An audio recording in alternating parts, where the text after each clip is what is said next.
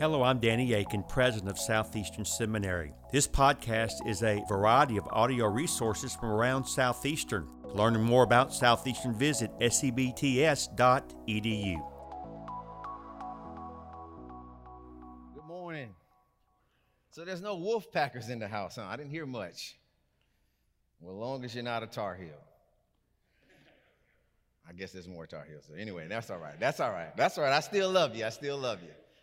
Well, listen, it's an honor to be here, privileged to be able to share with you all. Yes, I came to faith on North Carolina soil 20 years and 4 months ago on the campus of North Carolina State. So grateful. Came here to play football, had aspirations to go into the NFL, etc. But the Lord got a hold of me, and my affections just shifted to Jesus, and I never looked back. And so I'm so grateful to be able to share with you all on today. Now I currently serve at Georgia Baptist, as he mentioned, as the state director of evangelism. So we get to encourage churches and pastors and help them build a culture of evangelism inside of their local church. And so today our text will be Acts chapter 1. If you have a copy of the Word of God, you can go ahead and turn there now. Acts chapter 1 will be our text on today. And I'm going to title this sermon, "The Time is Now." The time is now. Acts chapter 1. We're going to look at verses 4 through 8 on this morning. I have a New King James Version of the Word of the Lord. Acts chapter 1, verses 4 through 8. And I'll read it now in your hearing. "And being assembled together with them, he commanded them not to depart from Jerusalem, but to wait for the promise of the Father, which he said, 'You have heard from me, for John truly baptized with water, but you shall be baptized with the Holy Spirit not many days from now.' Therefore, when they had come together, they asked him, saying, 'Lord, will you at this time restore the kingdom to Israel?' Verse 7, and he said to them, 'It is not for you to know times or seasons which the Father has put in his own authority.' Contrast, 'But you shall receive power when the Holy Spirit has come upon you. You shall be witnesses to me in Jerusalem and in all Judea and Samaria and to the end of the earth.'" Christ, speak to our hearts in this moment. Thank you for the opportunity to be able to gather around your word, oh God. Prepare us to hear it and to do it. We make our prayer today in your precious name. Amen. The Bible is a missionary book. It unfolds God's purpose and God's activity in mission in human history. You see this from the beginning in Genesis, when God creates mankind as the crown of his creation.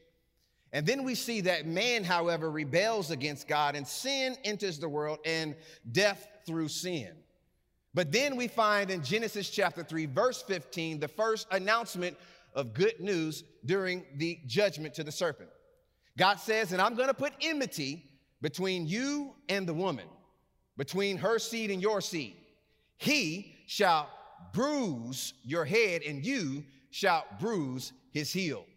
At that moment, God was speaking prophetically of how Jesus Christ would come into the world and crush the head of the enemy and provide for our salvation. As you continue to track through the narrative of Genesis, you get to Genesis chapter 12. God calls a man by the name of Abraham. And Abraham is called to father a people that is going to represent God to the world. By the time you get into Exodus, you find that this people is in slavery in Egypt. So God calls a man by the name of Moses and calls him to go in and deliver them from Egyptian bondage and bring them out, and then he gives them the law.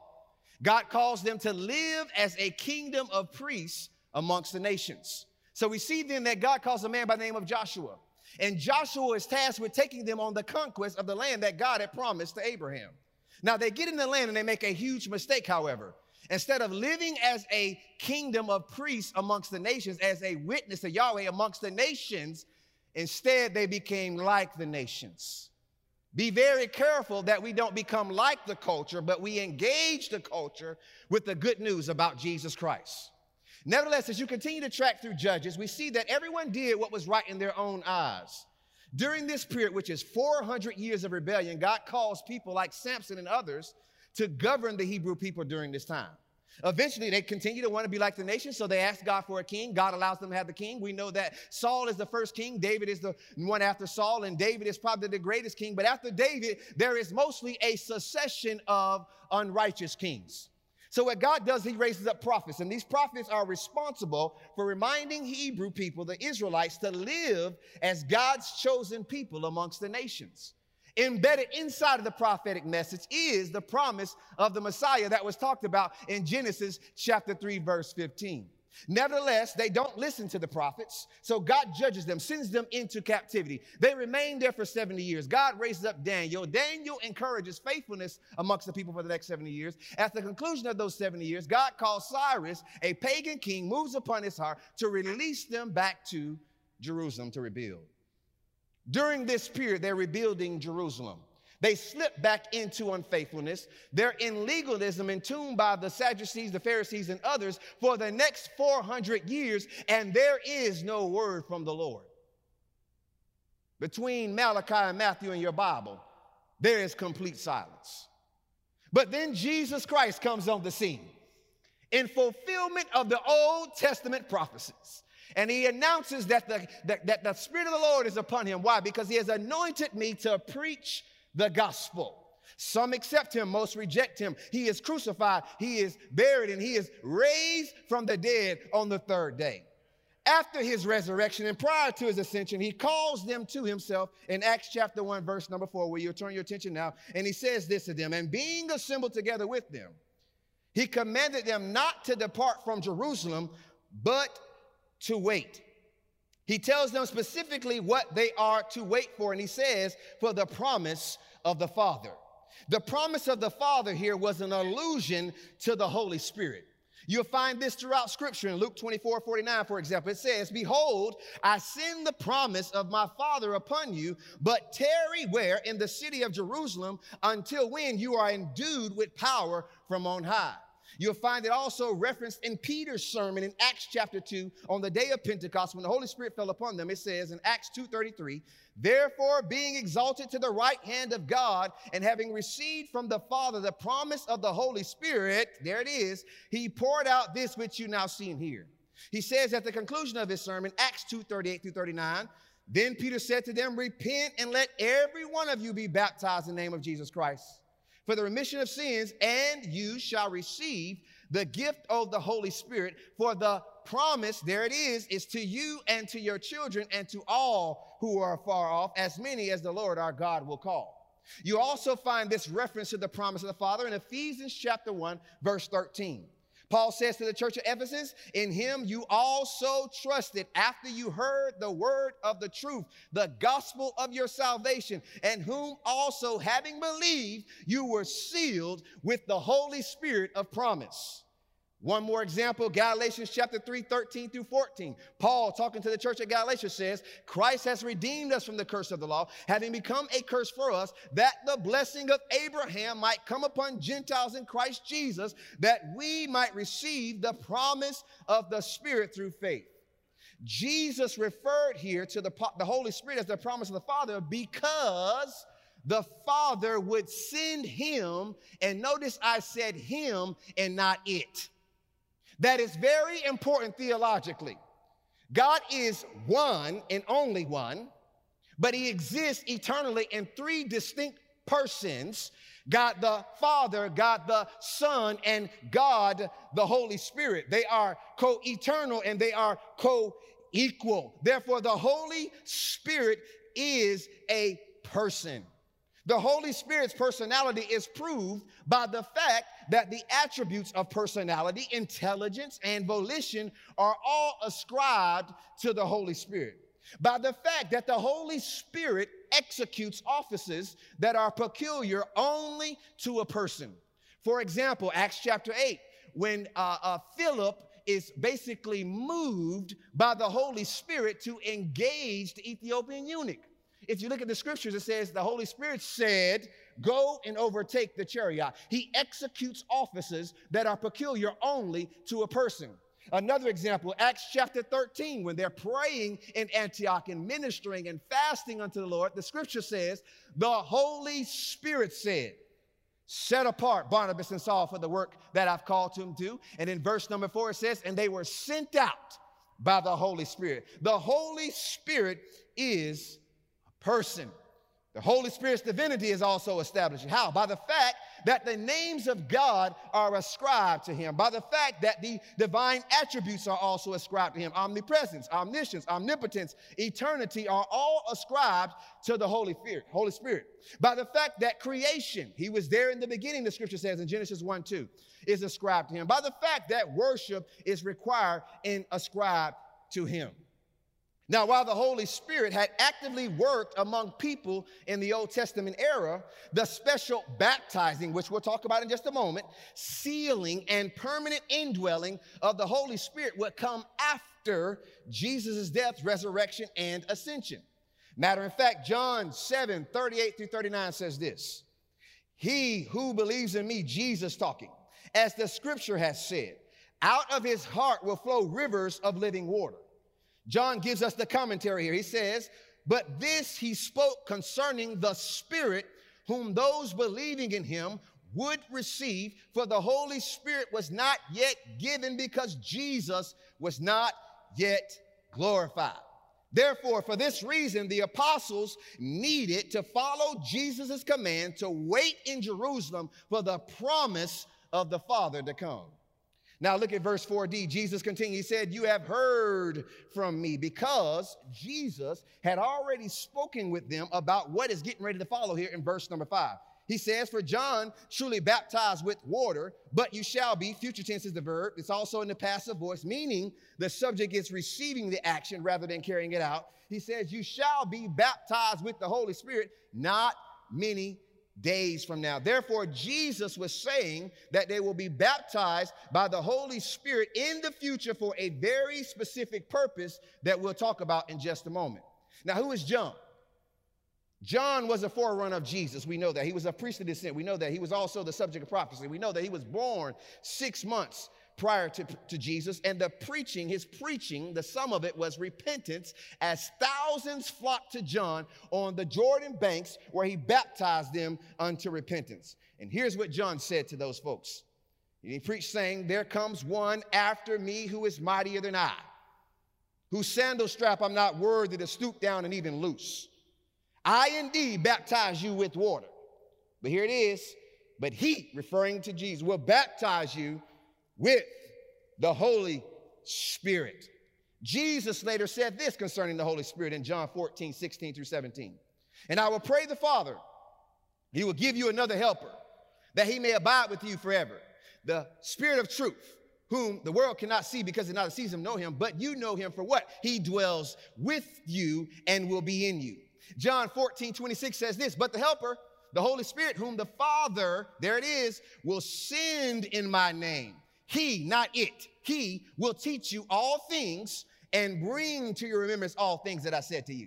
John 15:26, but when the helper comes, whom I shall send to you from the Father, there it is, the Spirit of truth who proceeds from the Father. What will he do? He will testify of me.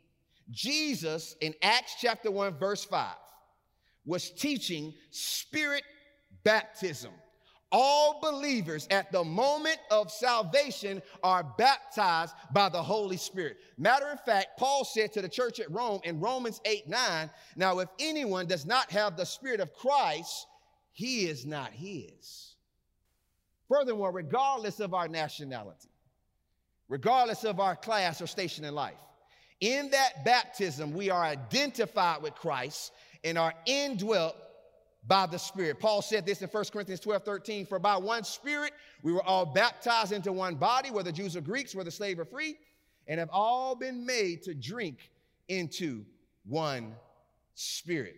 So what was the difference here between John's baptism? Because we see here, he says, for John truly baptized with water. That's a question we should ask of the text. But you shall be baptized with the Holy Spirit not many days from now. Now, what is the difference here? Darrell Block gives us some insight. Here's what he says. The baptism of John was eschatological. It was preparatory washing. Participation in John's baptism meant that one was ready for God to come. However, the gift of the Spirit was the sign that the Messiah had come and a new era had begun. So the Spirit both cleanses us and enables us to be indwelt for mission empowerment. Further, Jesus' resurrection and the arrival of the Spirit provides assurance for us that God is at work and the plan of salvation is intact, church. The Spirit's coming and indwelling guarantee this conclusion. Therefore, we can be assured that the suffering of Jesus did not end the story of the kingdom. So if you're a believer, if you've named Jesus Christ as Lord, you have been baptized by the Holy Spirit. The time is now. But there's another word in the text.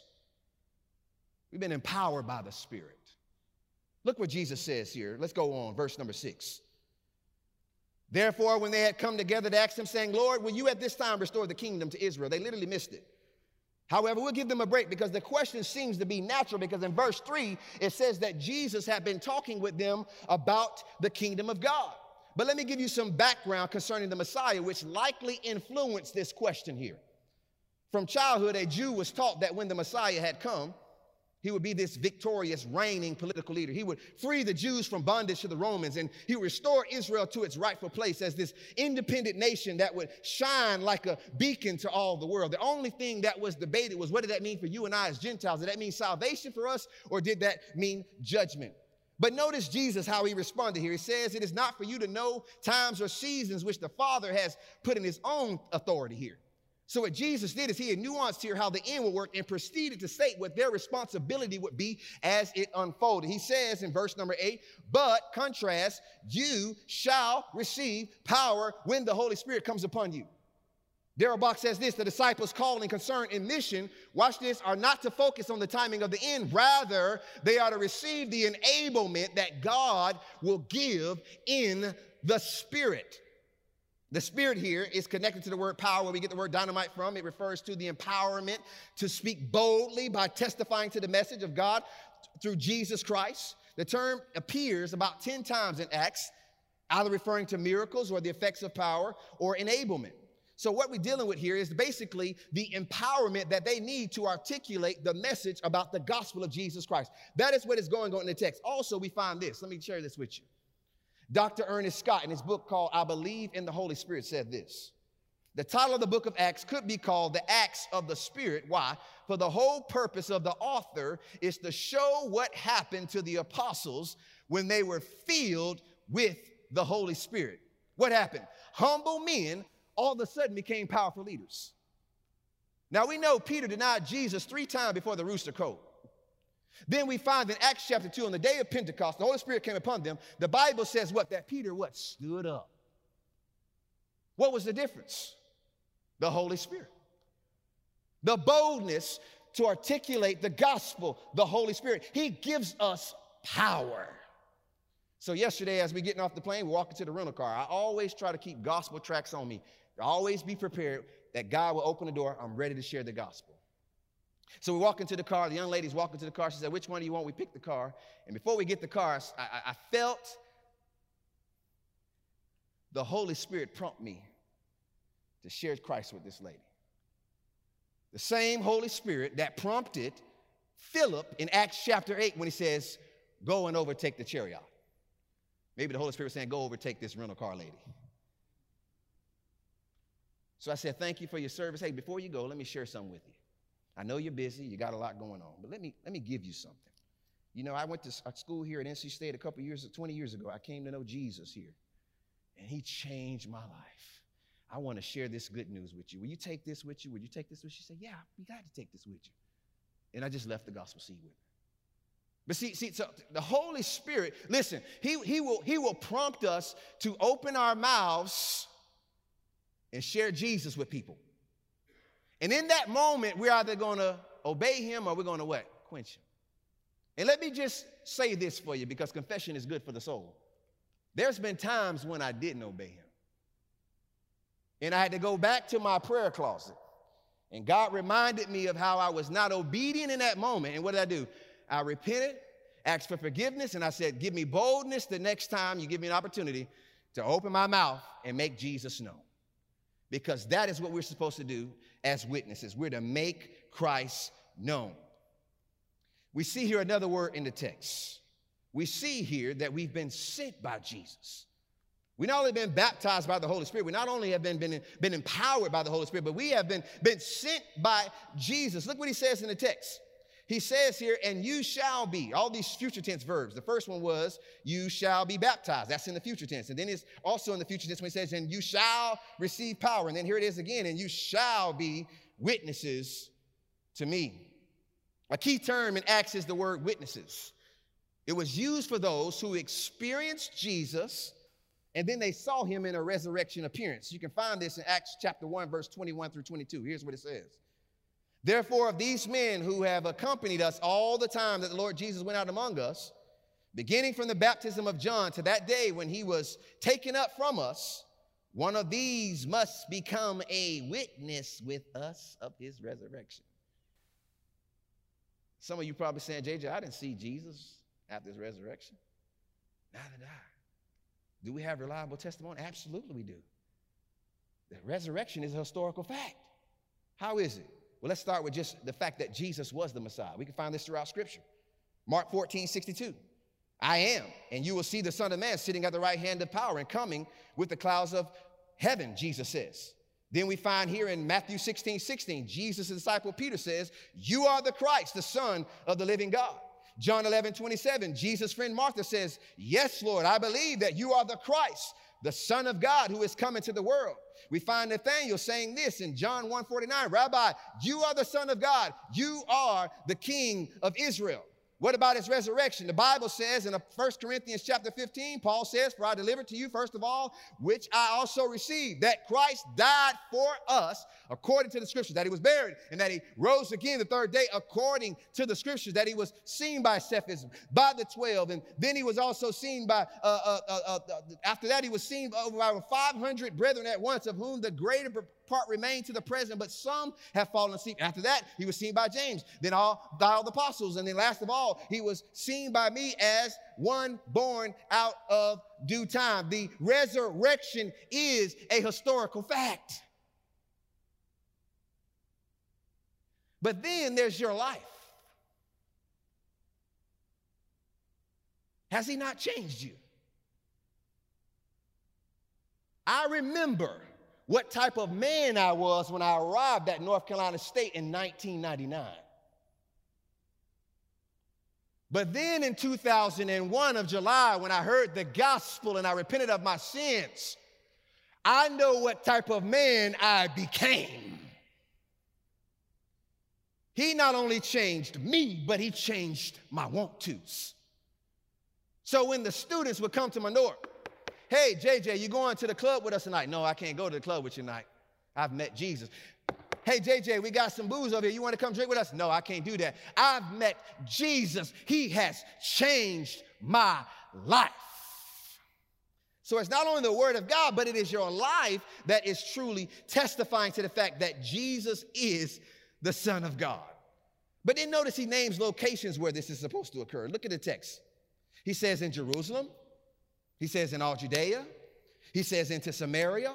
And then he says to the ends of the earth. Now we know that Jerusalem is inside of Judea. That was the city, so that's referring to local. If you're pastoring a church, I always encourage pastors, hey, pastor, you need to be very intentional in winning your Jerusalem first with the gospel, and then the overflow of that should be Judea, and the overflow of that should be Samaria, and the overflow of that should be to the ends of the earth.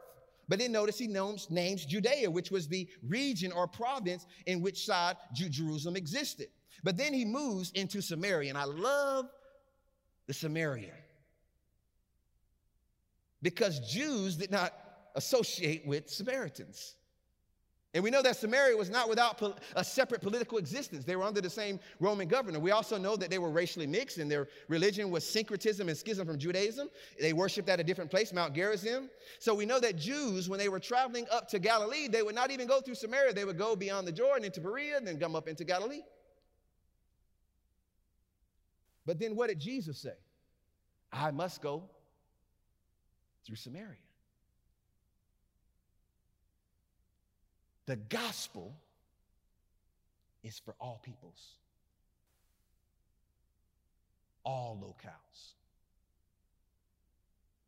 Let me ask you something. Where is Samaria when it comes to your church? You know, we got church people that will say, oh, no, we don't fool with those type of people. No, we can't go. Nope, they can't come here, Pastor. No, not people who deal with those addictions, not people that look like that. Oh, no, Pastor, no, we can't, we don't go across those tracks. No, you must go to Samaria. Because the gospel is for all peoples. All peoples. And then notice in the text, he says, to the end of the earth. By the time we get to Acts chapter 28, the gospel is in Rome. It was in Jerusalem in chapter 2, and by the time you get to chapter 8, and we know that most of what you see going on in chapter 28 is as a result of what happened in Antioch in chapter 13 when they were sent out, and then the first mission trip, and they're going to Philippi and Thessalonica and Lydia and Iconium and all these other places. The gospel is moving, and by the time you get to Acts 28, the gospel has landed there in Rome. The gospel should be moving. It should be all gas with no brakes. And the gospel came to us because God wanted it to go somewhere else.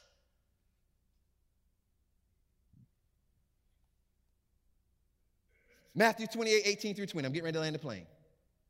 And Jesus came and spoke to them, saying, all authority has been given to me in heaven and on earth.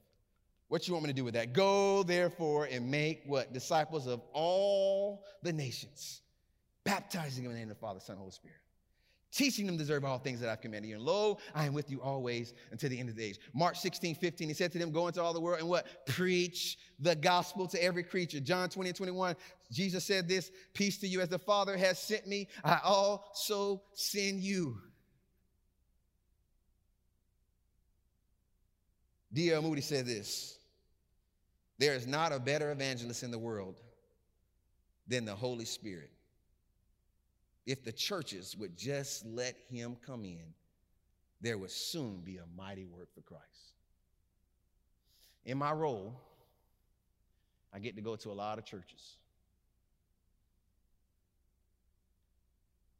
And a lot of them, what's happened is the gospel has fallen off the table. It's no longer a priority. And sometimes it was good things that they said yes to that they probably should have said no to so they can say right to the best thing that knocked the gospel off the table. And once the gospel falls off the table, the days of that church are numbered. Many of you, if you're going into pastoral ministry, you're probably going to end up in a church like that. Because most churches are going to call someone, if it's a healthy situation, that is a seasoned person that has been a pastor somewhere else and is proven, they're probably going to call a guy like that. So most of the churches that are in decline or in need of turnaround will probably be guys that are coming right out of seminary. So many of you are heading to a hard place. But let me tell you something. If you preach the gospel and you prioritize the gospel, and pastor, if you lead out and be the motor for the gospel, I'm telling you from experience that God can use your life to turn that thing around. I've lived it.